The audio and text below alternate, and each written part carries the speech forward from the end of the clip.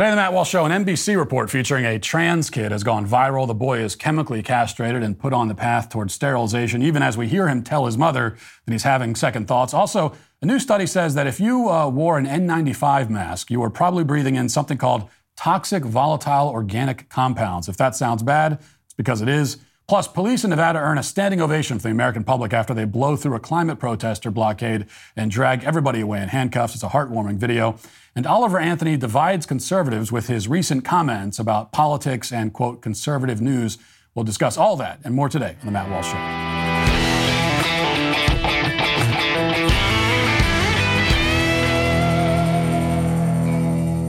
Before giving our dog rough greens, he was so sad and lazy. Well, now he actually enjoys his squeaky toys and playing fetch with his Frisbee. Our pup's days are filled with laughter, exercise, and endless fun. Naturopathic Dr. Dennis Black, the founder of Rough Greens, is focused on improving the health of every dog in America. Little did I know before I got Rough Greens, dog food is dead food. Everybody knows that nutrition isn't brown, it's green. Well, let Rough Greens boost your dog's food back to life. Rough Greens is a supplement that contains all the necessary vitamins, minerals, probiotics, omega oils, digestive enzymes, and antioxidants that your dog needs. You don't have to go out and buy new dog food. Just sprinkle Rough Greens on their food every day. Dog owners everywhere are raving about Rough Greens. It supports healthy joints, improves bad breath, boosts energy levels, and so much more. We are what we eat, and that goes for dogs too. Naturopathic Dr. Dennis Black is so confident Rough Greens will improve your dog's health. He's offering my listeners a free Jumpstart trial bag so your dog can try it. A free Jumpstart trial bag can be at your door in just a few business days. Go to roughgreens.com/Matt or call 844-ROUGH-700. That's RUFF greens.com/Matt or call 844-ROUGH-700 today. If there's one thing trans activists desperately do not want you to do under any circumstance, it's think back to what life was like before the rise of trans ideology. They need you to believe that before we allowed men to compete against women in sports and before every company in the Fortune 500 started spending hundreds of millions of dollars hiring demented activists with blue hair, the old world was a bleak hellscape. Children were killing themselves en masse because their subjective sense of gender identity wasn't being affirmed. In this dark age of transphobia, which ran from basically the dawn of time until yesterday, middle-aged men went insane with despair because they couldn't cross-dress in front of toddlers at the local library. Law firms and consultants simply couldn't give good advice to their clients on account of the fact that they didn't have enough cross-dressers in leadership positions. Things were dire. In order for any sane person to buy into this narrative, it's vitally important that they not watch any footage from before the mass formation psychosis of trans ideology took hold in this country. So naturally, we'll begin with some of that footage. Here, for example, is a report by NBC News from the year 2012, and this was resurfaced this weekend by the popular account End Wokeness, and it quickly went viral, and you'll see why. Watch. To me, it seems ridiculous to have a kid at age 12, 13, 14 deciding whether they want to have biological children when they're 20, 30, or 40. I mean... Well, they make the decision to kill themselves at 12 and 13. That's a pretty powerful decision. We take an oath. First, do no harm. If doing nothing is doing harm, you have to do something. So that's a mainstream news anchor explaining that, quote, it seems ridiculous to have a kid age 13 or 14 deciding whether they want to have biological children. She's saying what most Americans would have agreed with at the time and still do, which is that it's crazy to administer cross-sex hormones which sterilize patients for life to young kids who are barely teenagers. They're permanently forfeiting their ability to procreate at an age when they can't possibly understand the implications of such a decision. Just about a decade ago, it was not blasphemy to point that out. It was instead the default position of milquetoast personalities on NBC News. You're not allowed to say those things anymore, and it's easy to see why. The doctor in that clip has no response except to say that children can kill themselves at that age, which she calls a powerful decision. She actually says that. It's a powerful decision for kids to kill themselves. Those are her words. It's such a deranged answer that it's hard to know where to begin in responding to it. So now a person is capable of informed consent as long as they are physically able to commit suicide? What the hell kind of standard is that? Also, notice how the suicide threat doesn't do anything to answer any of the actual objections of critics. But even if it's true that a child will kill themselves if they don't transition, and it's not true, there's no data to support that, and all of human history shows that that's a lie. But even if it were true, does that mean that a child really can consent? Does it mean that the boy really is a girl? Put it this way, are we transitioning the boy because the claims he's making about himself are true, or are we doing it as a desperate last-ditch effort to prevent him from killing himself?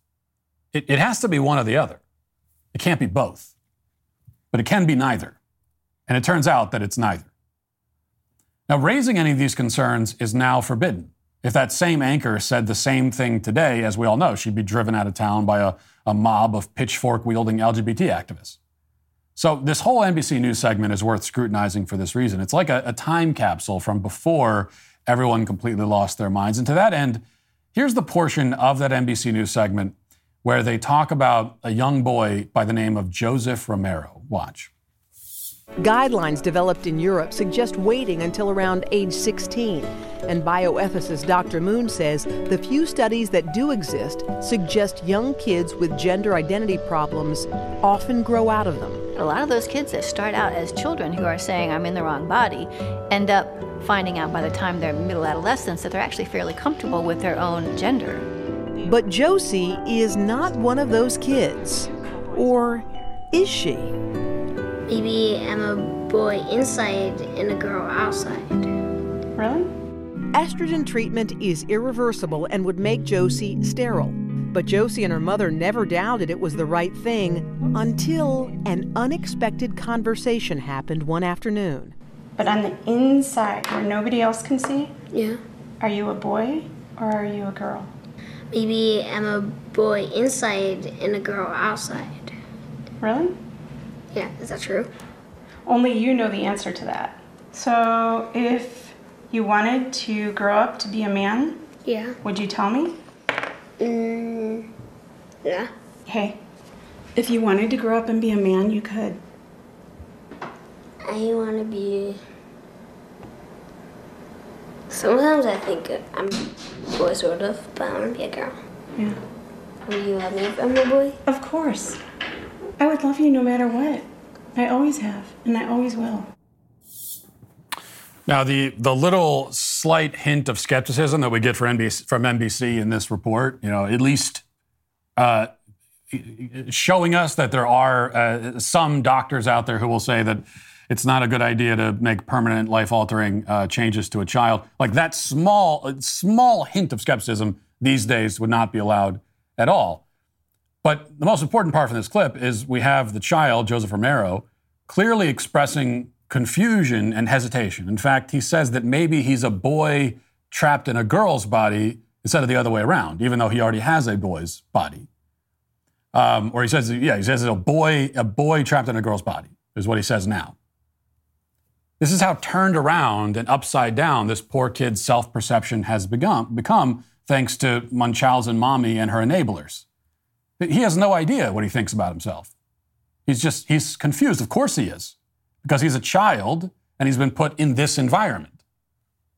He's as confused as any kid would be, as you or I would have been. Yet they went ahead and sterilized him anyway. Now imagine looking at a young boy like that who's so clearly confused and saying, yeah, I think sterilizing him is a good idea. It's unthinkable. That's exactly what happened. And it happened because Romero's parents wanted it to happen for a long time. Several years before that segment aired on NBC News, back in 2009, this was in 2012, but back in 2009, Romero's parents made it clear that they wanted to lock him into his girl identity as soon as possible. So they transitioned him and immediately announced it to the entire world. He's been profiled by major media outlets since he was at least 8 years old. Now, even if you're crazy enough to think that a little boy can really be a girl in some mystical sense, you still have to see how there is no benefit to the child if you make it a public spectacle. Yet that's what the parents of trans kids so often do. Yet somehow none of the doctors involved in this boy's healthcare are alarmed by any of these red flags in any way. Instead, the doctor featured in this segment, whose name is Johanna Olsen, decides to administer so-called puberty blockers to Joseph anyway. Watch. Dr. Olsen had a decision. You are in the perfect place to start on blockers. And she promises to begin giving her estrogen, female hormones, in 2 years. Around 13. That's what I think. Yes, you're not going to develop breast buds on the blockers, but you're not going to wait until 16 to start. You know that, okay? Josie received the blockers as an implant in her arm. It's okay if you cry. So with all the bravery she could muster, now you're going to feel a little bit of a... Josie held on tight as another chapter opened in this young girl's life. Closing up the skin. A lot of times it strikes me that had this happened just 20 years ago, Thank you. I wouldn't have been able to give her blockers, and she would have had to go through male puberty. That terrifies me. It's all done. Do you want a hug? I don't know that she would have survived male puberty. Now, it's hard to imagine any decent person watching that footage and not calling for the immediate arrest of everybody involved in the production, from the doctors to the NBC News producers to the parents. But nobody called for that back in 2012 when it aired. And that's kind of a big takeaway from this segment, is that conservatives had a chance to shut down the child gender transition racket early on. If there had been a loud and aggressive response to this agenda in its early stages back in 2012, maybe it never would have made it off the ground. But the conservative movement has historically been incapable of responding to cultural threats until they're so ingrained that they'll take decades to root out and destroy. And this is a prime example of that. The doctors involved in this barbarism have only gotten promotions and more power in the interim. On Twitter, Billboard Chris reports that the doctor in that NBC News segment is now running the gender clinic at Children's Hospital of Los Angeles. This doctor is somewhat infamous for a clip that we played on this show a couple of years ago.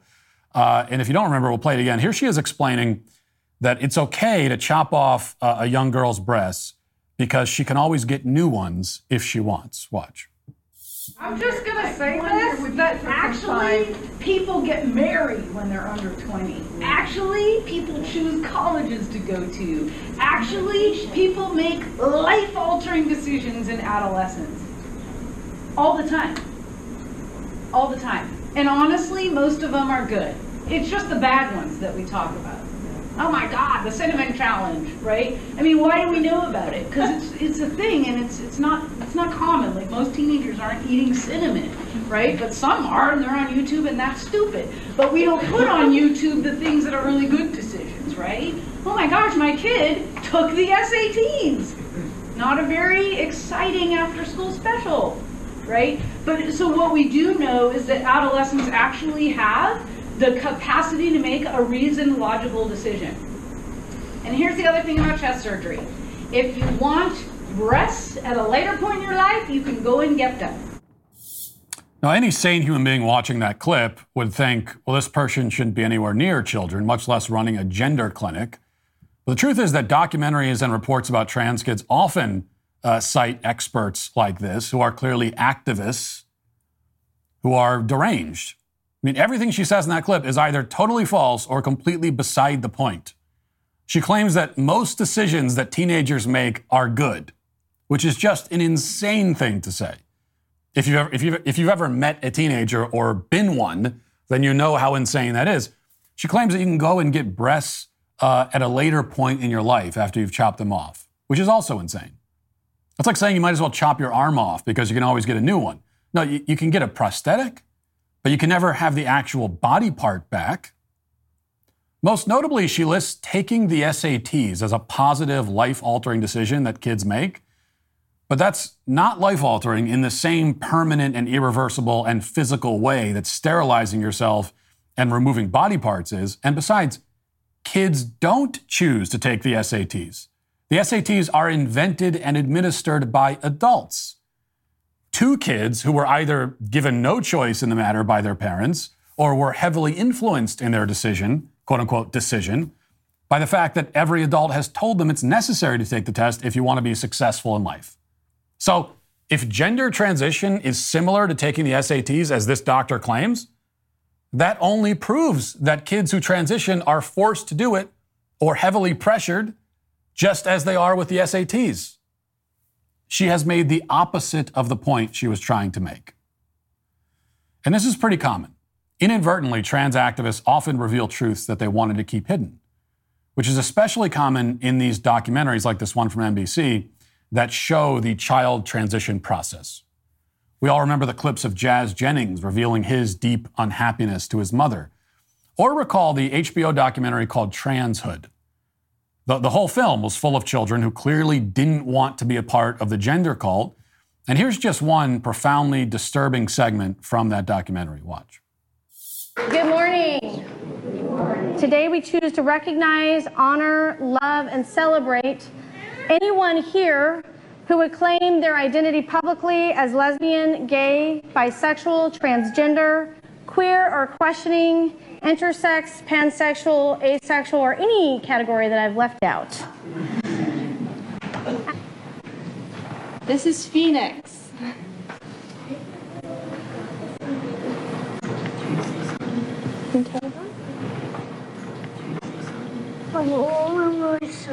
You're a little shy. Do you want to tell everyone if you're a boy or a girl?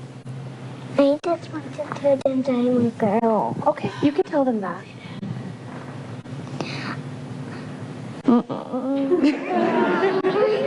Okay. Phoenix would like you to know that she's a girl and she prefers she and her pronouns. This way. May you be well, safe, and whole. We honor you exactly as you are. So the boy is dragged up on stage at the fake church to announce his fake gender, but he has no interest in being a part of this spectacle. His mother is literally pulling him along by his hand, bringing him deeper into a, quote, gender identity that she picked out for him. Also in the same HBO documentary, we see a young child being recruited by his mother to become a trans activist, even as the boy objects and says that it's ruining his life. Watch. NBC, we're gonna be moving to the White House for Central area to throw a book in Donald Trump's face. I don't think that we want to say that, no. This one is Time to Thrive, and it's for people who work with LGBTQ youth. We actually go and meet with our senators and representatives. After we do that, we go and sit and sell some of Avery's books for a little while. Avery, manners. I just don't want to even have a book.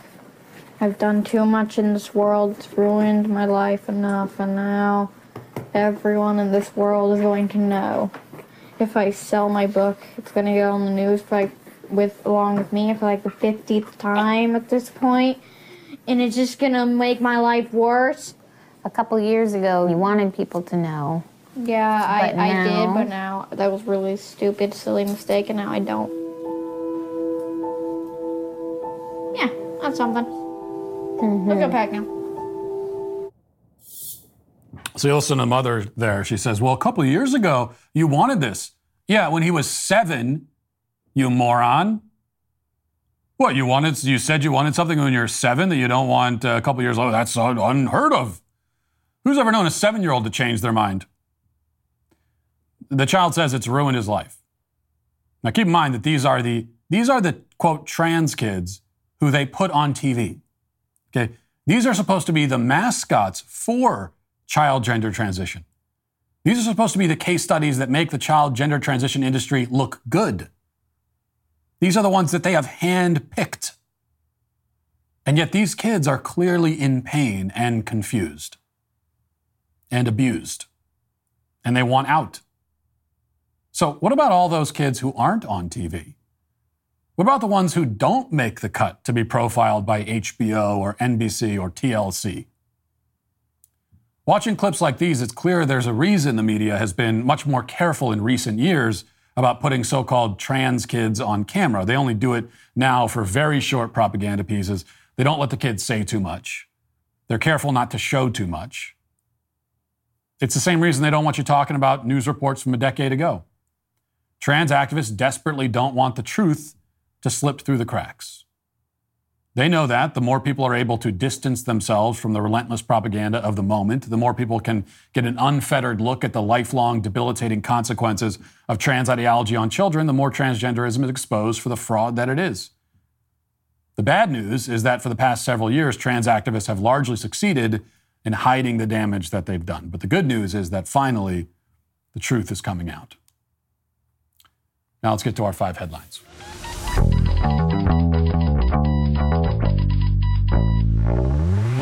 As many of you know, I'm a true grill master. I love grilling up just about anything. Thanks to my friends at Cinch, my grill is never empty with propane. Because of this, I can have whatever I want, whenever I want on the grill. Cinch is a propane grill tank home delivery service.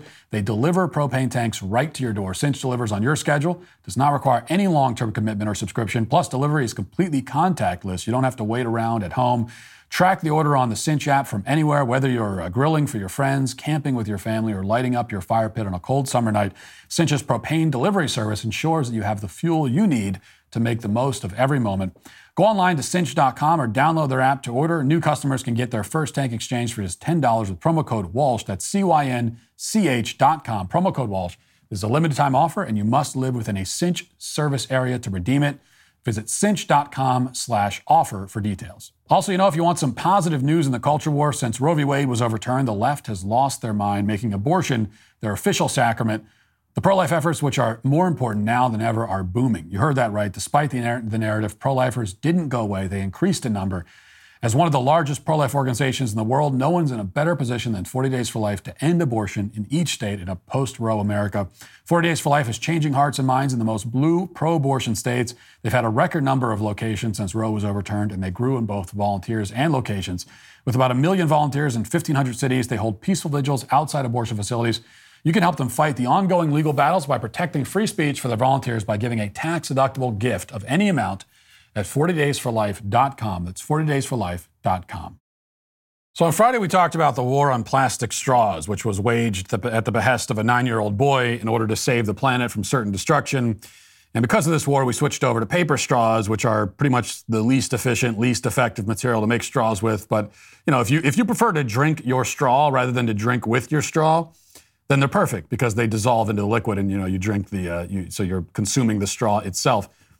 Well, as it turns out, paper straws are not going to save the planet because, in fact, they're made with what are called forever chemicals, which last longer than plastic, and they also cause cancer and other ailments. So we were told to go along with the paper straw thing because it's only a small sacrifice for the greater good, but it turns out that it's a small sacrifice that achieves nothing and, in fact, actually causes more problems than it solves. And that brings us to the latest update, which is not about paper straws, but rather about a different product that was also supposed to save humanity a few years ago. And this is from the Daily Mail. Quote, "The surgical N95 mask has been held up as the gold standard when it comes to protecting against COVID. But a study quietly reshared by the National Institutes of Health in spring suggests the tight-fitting mask may expose users to dangerous levels of toxic chemicals. Researchers from Jeonbuk National University in South Korea looked at 2 types of disposable medical-grade masks as well as several reusable cotton masks. The studies found that the chemicals released by these masks had 8 times the recommended safety limit of toxic volatile organic compounds, TVOCs.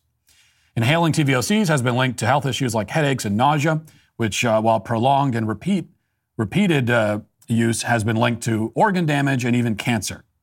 Quote, "It's clear that particular attention must be paid to the VOCs associated with the use of KF94 medical masks and their effects on human health," the researchers wrote in a study published in April. However, there are ways to reduce the damage, they said. Exposure can be significantly reduced if a mask is opened and left to sit for at least 30 minutes, the researchers wrote. This suggests that the packaging of these masks could play a role in the amount of chemicals they have. Once again, our basic common sense intuitions have been vindicated.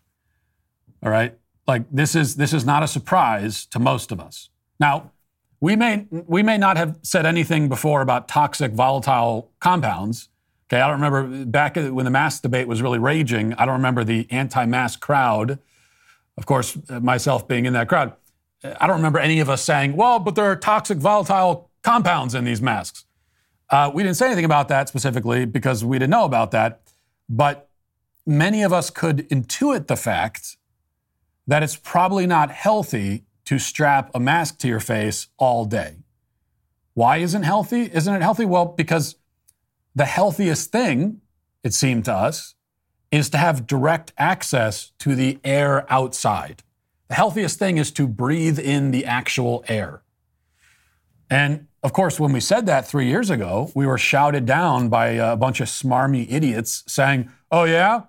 You think the mask isn't healthy? What are you, a scientist?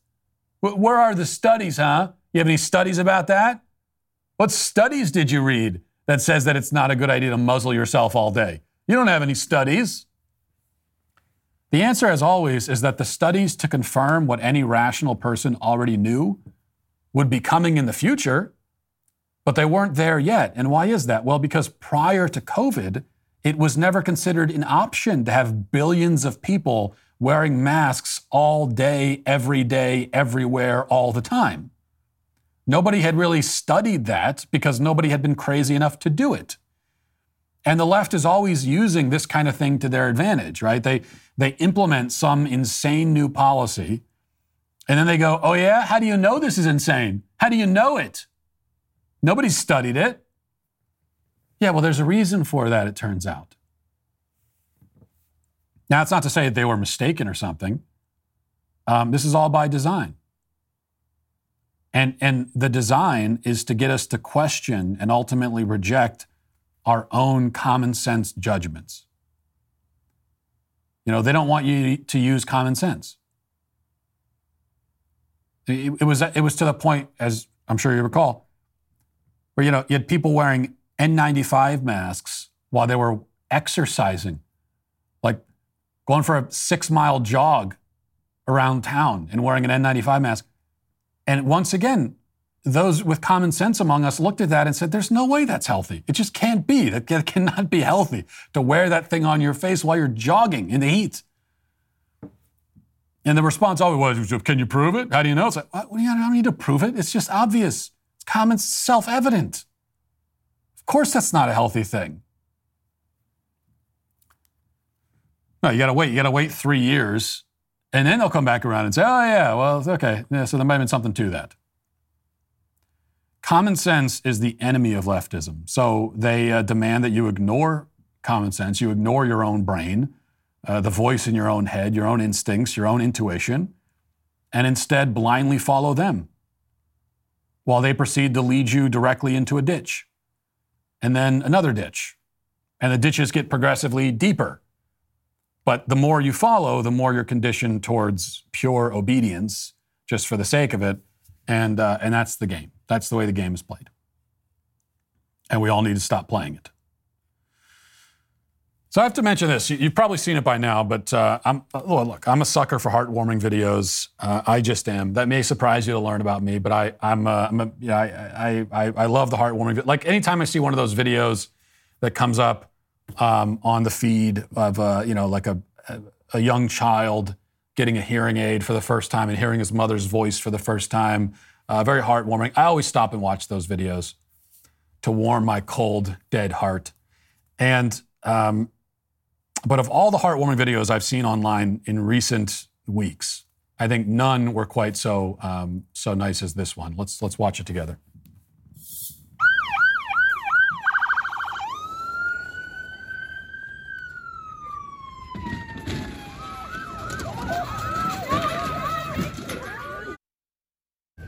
Did anyone get that? Yeah. Daryl! Better move. You're gonna go back. They've changed! Get out now! Get out! On the ground! All of you on the ground now! Get on the ground! Get on the ground! Don't move!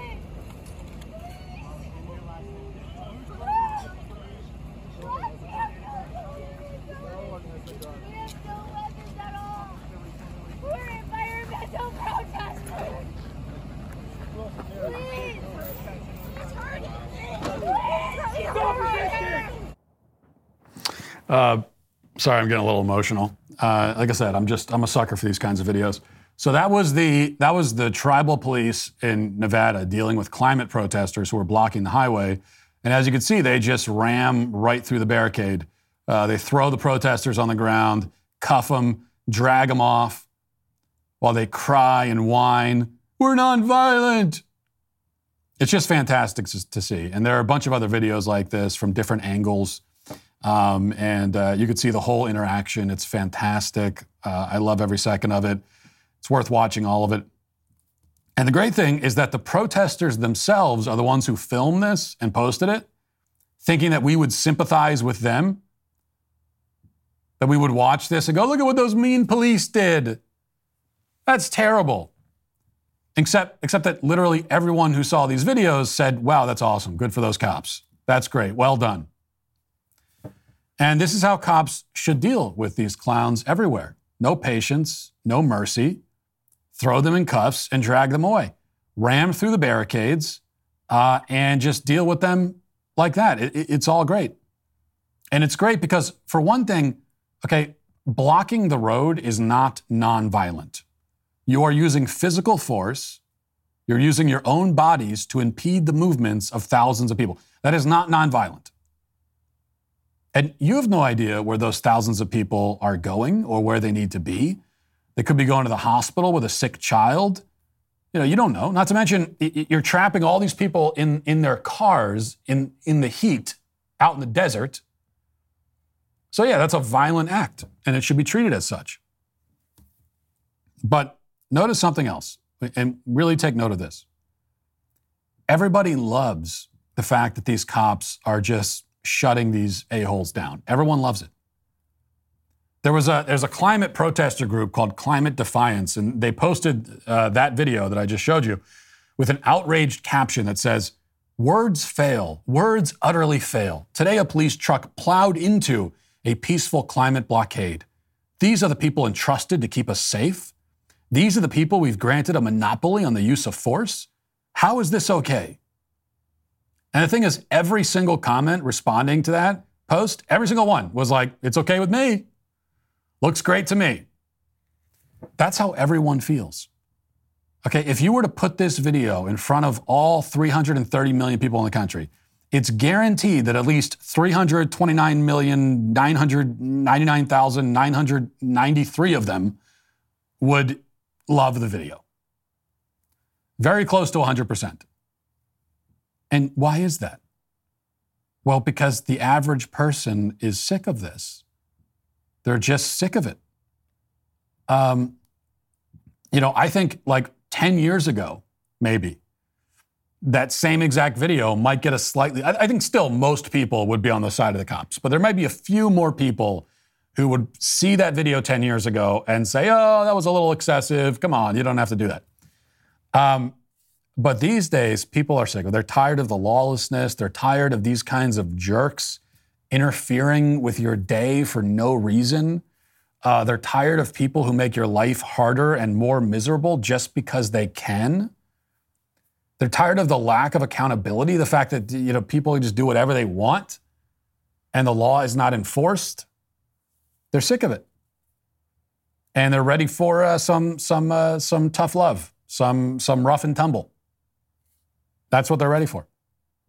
And I think Republican politicians would do well to take note of that. That is the mood. That's the national mood right now. One where people just want law and order. That's what they want. That's what we should always want. But especially now, that's what people want. All right, I want to talk about, there's this Oliver Anthony thing. Last week, Anthony, of course, the guy that's behind the Richmond, North of Richmond song, he put out a video, I think it was late last week, maybe on Friday, that got a lot of attention and really seemed to sort of divide people on the right. There are two camps now that when it comes to Oliver Anthony and especially this video. Let's watch the video first and then we'll talk about it. If there is anything for me to address at all with you, it's that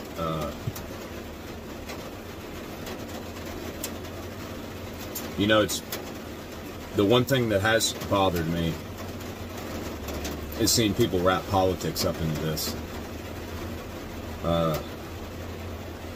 I'm disappointed to see, it's aggravating seeing people on conservative news try to identify with me like I'm one of them. It's aggravating seeing certain musicians and politicians act like we're buddies and act like we're fighting the same struggle here, like that we're trying to present the same message. I've had a lot of people reach out to me, and I've tried to be polite to everybody, and I've talked to hundreds of people the last 2 weeks. But it seems like certain people want to just ride the attention of this song to maybe make them their own selves relevant, and that's aggravating as hell. The other thing that I find aggravating is, well, you know, like, it was funny seeing my song in the, it was funny seeing it at the presidential debate, because it's like, I wrote that song about those people, you know? So for them to have to sit there and listen to that, that cracks me up. But it was funny kind of seeing the response to it. Like, that song has nothing to do with Joe Biden, you know? It's a lot bigger than Joe Biden. That song is written about the people on that stage, and a lot more too, not just them, but definitely them. Okay, now Anthony has come out and clarified his political stance since that video, kind of restating that he's a centrist and that he said it's the song's not about Joe Biden, but it's not just about Joe Biden. He meant it's about, you know, it's bigger than Joe Biden and all of that, which of course the problem is bigger than Joe Biden. But what he says in the video is interesting because it seems to have divided conservatives. And there are some who say that they like the guy even more now, that this just makes him even more real and authentic and anti-establishment and all the rest of it. And it's all great. And then there are others who say that Anthony is trying to distance himself from conservatives, that he's basically throwing his own fan base under the bus to appease the left. And they're upset about that.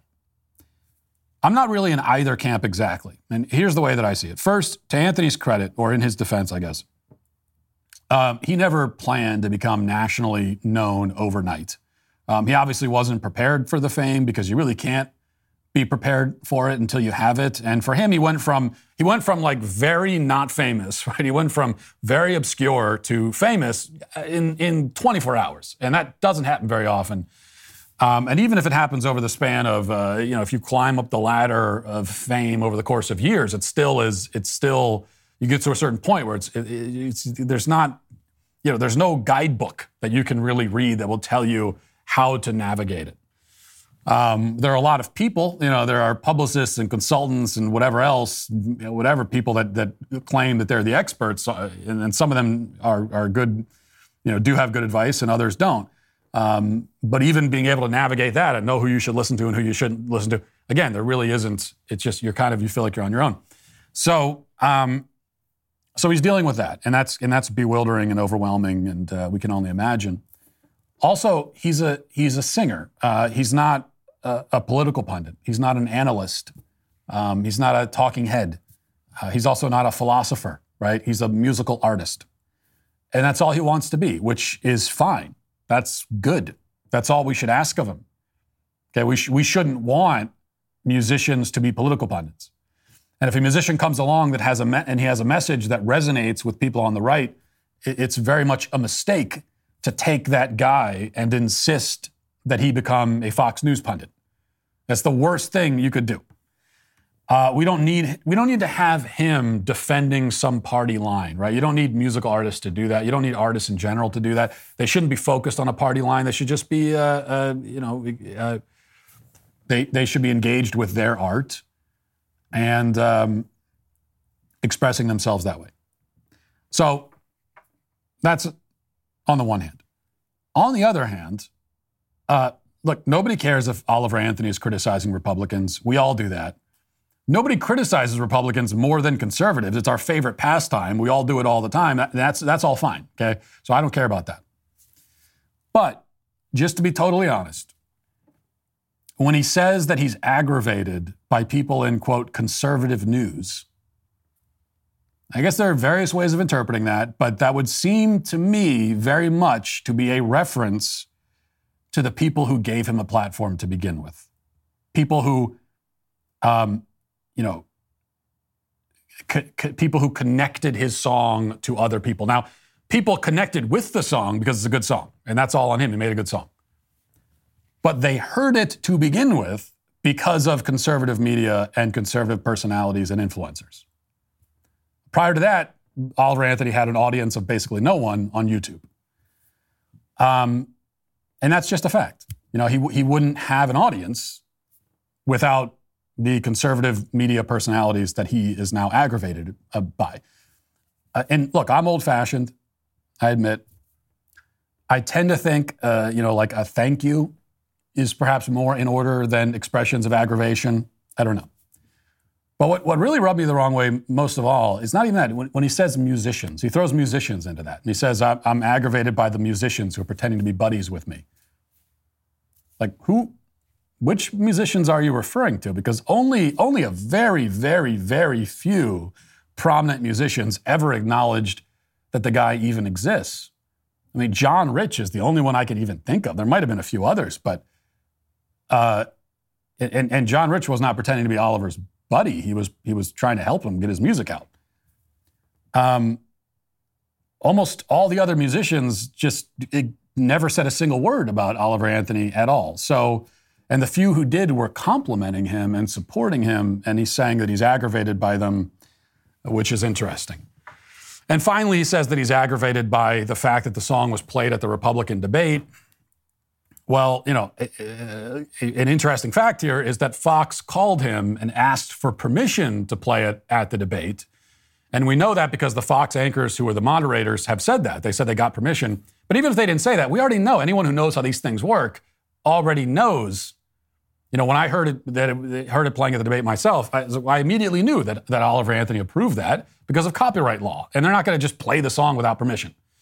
I mean, they could, but they're probably not going to. They're going to get permission. And they said that they did. So he approved the song being played and then said he's aggravated by it, and then said he doesn't want the song politicized, yet he approved it being played at a political debate. So it doesn't make a lot of sense. So that's where I'm at here. I do think he seems to be playing sort of both sides of the fence a little bit, and I don't mean politically. I don't care that he's a centrist. Centrism is incoherent. It's never made less sense to be a political centrist than it does today when the two sides are so fundamentally opposed on the fundamental realities of life. There really is no middle ground on these issues. An issue like, for example, is can a woman be a man or not? Like, there's no middle ground. It's just, you can't, it doesn't exist. So you really do have to choose a side. You just do, period. So centrism makes no sense, but I don't care about that. If you're a musician and you say you're a centrist, whatever, who cares? That's not the point. It's what could be perceived as throwing people who've helped and supported you under the bus. That's the thing I don't like. But then again, the guy doesn't have a PR firm helping him through this. That's the point. So it is what it is. That's what we're left with. That's my take. Okay. Let's see. One other story here. Rock legend Carlos Santana had some choice words at a concert last week, and let's listen to that, and then we'll talk about what happened after this. But go ahead. There is no virtual reality. When God made you and me, before we came out of the womb, you know who you are and what you are.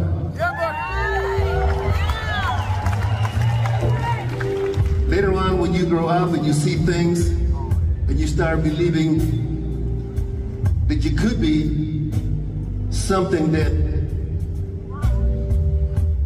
it sounds good, but you know it ain't right. Because a woman is a woman and a man is a man. That's it.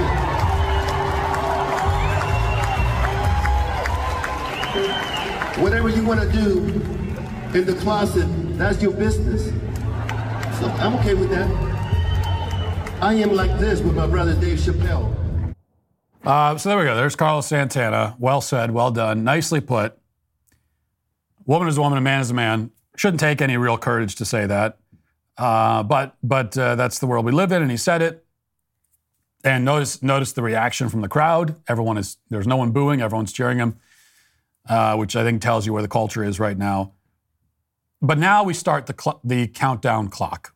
How many days before he issues the inevitable apology to the trans community for making these bigoted and biologically correct statements? How many days will it take? That's the question. Well, it turns out if you said 1 day, then you were exactly right. It took 1 day. A day later, we have this. For the Daily Wire, rock legend Carlos Santana issued an apology this week after a clip of him went viral from a concert where he said, "A woman is a woman, a man is a man, that's it." The 76-year-old guitarist said in a post on social media, quote, "I'm sorry for my insensitive comments. They don't reflect that I want to honor and respect all persons' ideals and beliefs. I realize that what I said hurt people, and that was not my intent. I sincerely apologize to the transgender community and everyone I offended. I want to honor and respect all persons' ideals and beliefs, whether they're LGBTQ or not. This is the planet of free will, and we've all been given this gift. It takes courage to grow and glow in the light that you are and to be true, genuine, and authentic. We grow and learn to shine our light with love and compliments. Have a glorious existence. Peace." There we go. Now, they posted that on Facebook, and it appeared, I think, that it was deleted shortly after it was posted, but then it was reposted. And so as far as I know right now, it's still on Facebook. Maybe there are people that want to give Carlos Santana the benefit of the doubt and say that, oh, this must have been the publicist again. It's like the Neo situation. A publicist posted it. I don't really buy that. I didn't buy that excuse for Neo. I don't buy it here. I certainly wouldn't buy it in this case, especially because that statement did not come off like a publicist statement. That came off like Carlos Santana. It came off like an aging rock musician issuing an apology. It very much came off that way. It actually came off like he wrote it. Maybe having been given some bullet points from some publicists who said, you need to apologize, and here are some points you need to make when you apologize. And then he kind of, because he starts rambling at a certain point about love and compliments and glorious existence, whatever. So he apologized for speaking basic facts. And I don't know what's more depressing, the fact of the apology or the fact that we all knew it was coming, how predictable it is. And just the sheer cowardice. Now, of course, anytime somebody speaks out and then apologizes for speaking truth, it's always cowardice, and they should always be condemned for it. Okay? This is far worse than never saying anything at all. And that's why I always say, look, if you don't have the guts to stand by your words, then just shut your mouth and don't say anything. That's a lot better. Now, I think everyone should speak out and speak the truth and live and stand by the truth boldly and loudly and all that and with courage. But if you don't have the guts to do it, then just don't say anything. Just play the damn song and shut up. That's it. And then none of this happens. It's so much worse and so much more damaging when you say the truth and then apologize for it. And you do so immediately, which tells me that you weren't prepared. It's not even like somebody says something that's true and then they get the left descends upon them and rips them to shreds and ruins their lives and their livelihood. And, a month later, they come out because everything's been destroyed. Their life's been destroyed. And then they finally apologize because they're desperate and they've had enough, right? And they give in. That wouldn't be good either. I mean, I would still condemn that as cowardice. But that would at least be better than this when it's like a day later, 12 hours later. So you weren't prepared to withstand any criticism of your statements. Just the first criticism you get, the first time one trans activist says, that's transphobic. In that first moment, you go, oh, you think that? Well, never mind. I apologize for everything I said. If you are that spineless, then just don't say anything. But in this guy's case in particular, you're 76 years old and you're rich. I don't know what his net worth is, but it's got to be tens of millions. So you're worth tens of millions of dollars. You're a very wealthy person. You're a rock musician. You're playing to crowds who agree with what you said, clearly based on the reaction from the crowd. And you're an elderly man. Like, what do you care? Why would, of all the people who might care what others say about them or what trans activists say about them, why would you care? That is what is so kind of demoralizing, is that we need, there are when it comes in particular to trans ideology, there are so many people that know that it's wrong. I mean, almost everyone does. And of all the people that know that it's wrong, there are certain people who are in a position where they can speak out against it and they really risk nothing. They have nothing is on the line, really. Because they're in a position, either because of their fame or their wealth or whatever, or their age or a combination of factors, where there's really nothing that anyone can take from them. And so those people should be the first ones speaking out. And yet they're not. I mean, J.K. Rowling is pretty much the only one who said, well, she said, I've got $1 billion. I'm rich enough to live, 1 million years. What are these people going to do? They can't do anything. So I might as well. So she speaks out, and every time they complain, that's kind of her response back to them. Like, what are you going to do about it? You can't do anything about it. You can't touch me. I'm uncancelable. It's good that she's doing that, but there are so many more who could be in her, who might not have $1 billion, but they are, in a position where they could speak out and risk very little, and yet they still won't do it. Pretty pathetic, but it's what we're used to at this point. Is your cell phone in desperate need of replacement? You know the signs. Short battery life, so you have to have a charger on hand all the time. Cracked screen that gives you glass splinters. Well, it's time to put that old phone to rest and upgrade to a new 5G Samsung Galaxy from Pure Talk for free. Get a free 5G Samsung Galaxy with 2-day battery life, edge-to-edge display, and ultra-strong Gorilla Glass when you sign up for Pure Talk's unlimited talk, text, and 15-gig data plan for just $35 a month. Plus, it comes with a mobile hotspot. Get all the data you could ever need for half the price of the big carriers on America's most dependable 5G network. Go to puretalk.com/Walsh for your free, super durable 5G Samsung Galaxy when you switch to Pure Talk. Again, visit puretalk.com/Walsh and make the switch to my cell phone company, Pure Talk, the official wireless partner of the Daily Wire. When Dr. Jordan B. Peterson made the decision to join Daily Wire Plus, it was a major win for those who champion free speech and intellectual debate. With 1 year of unparalleled output, his contributions have set new standards and remain unmatched by any other platform. Daily Wire Plus now has a vast array of exclusive Jordan Peterson content, offering hundreds of hours of captivating content you're not going to find anywhere else. Jordan has created thought-provoking works that reshape your perspective on life, which includes vision and destiny, marriage, and dragons, monsters, and men. Additionally, you can immerse yourself in discussions that nurture your spiritual side, like Logos and Literacy and Jordan's groundbreaking series on the Book of Exodus. Haven't even mentioned this, his Beyond Order lecture series or his extensive archive of lectures and podcasts. This is the absolute compendium of all things Jordan. Plus, there's even more exclusive content on the horizon. This is only the beginning. By becoming a Daily Wire Plus member, you'll embark on an unforgettable experience that will fuel your thirst for knowledge and inspire personal growth like never before. Go to dailywire.com/subscribe to become a member today. Now let's get to our daily cancellation.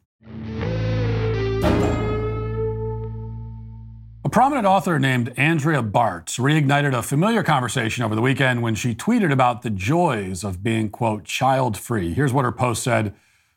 She's first quoting people on the other side. She says, child-free people will never experience the joy of watching their child touch grass for the first time. And she responds to that by saying, okay, but do parents know the joy of being 37 and sleeping in and drinking coffee in silence and then leaving the house on a moment's notice whenever the F I want? Now, every few months we get another attempt by a childless woman, it is almost always a woman, to try and convince us that it's actually a great idea to live only for yourself and die by yourself and make yourself into an ancestral dead end, leaving behind no progeny and no legacy. And every once in a while, the woman making this case is someone other than Chelsea Handler. But whether it's Chelsea Handler or not, the argument is always effectively the same. If you don't have kids, you can sleep in, relax, drink coffee in peace, leave the house whenever you want, and enjoy conveniences and luxuries that are beyond the reach of people with children. Now, the first and most obvious response to this kind of claim is that it's simply untrue. It's a false premise. Parents can and do know what it's like to do all of those things, sleep in, drink coffee peacefully, etc. We know because we experienced those things before we had kids, and once our kids get older, we'll have just as much access to them as Andrea Bartz does.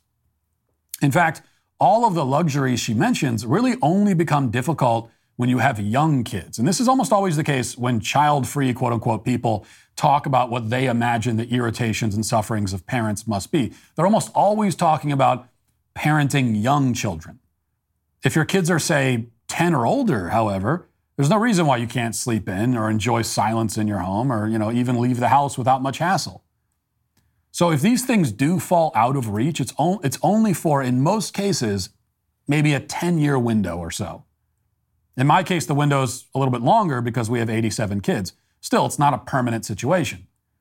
And even when you have young kids, even if you have 87 young kids, you can still experience the joy of sleeping in and relaxing and so on. It just requires a little bit of planning. You have to hire babysitters. You have to get the grandparents to watch the kids so you can spend a few days just with your spouse or something. There are many ways to orchestrate some relaxation time, no matter how many kids you have and no matter how young they are. You just have to put in some effort and some planning and be intentional to make those sorts of joys available. In fact, I would argue that only parents of young kids can experience those joys, however fleetingly. Sure, a 37-year-old woman without kids can wake up late in the morning and have a cup of coffee in silence, but this is not any great treat for her. It's just her life. It's her everyday. She has nothing to compare it to. I had many quiet cups of coffee before I had kids, but I didn't find actual joy in those moments because it's all I ever knew. You take it for granted. Yeah, I admit I don't get very many quiet moments at this stage of my life, but when I do get a single moment like that, I guarantee I enjoy it 1,000 times more than Andrea has enjoyed all of her quiet moments combined. So she has me beat on quantity, but I'm winning on quality. It's a simple and perhaps kind of depressing reality of the human condition that we can't really appreciate something unless we've experienced its opposite. Unless you have something to compare it to, you can't really appreciate it. You just can't. You can't really enjoy being full unless you've been really hungry. You can't enjoy lying in bed unless you've been very tired. You can't really enjoy walking out of the house without hassle unless you've actually experienced trying to walk out of the house with a gaggle of small children who can't find their shoes or their jackets and are wearing clothing that has somehow become filthy and stained in the 30 minutes since you put it on them. If you've experienced that, then yes, in the moments when you get to walk out of the house and everything's fine, you go, wow, that's a relief. What this means is that only people with children can actually experience the kinds of joys that are supposedly only available to people without them. Life has an ironic way about it, in that way.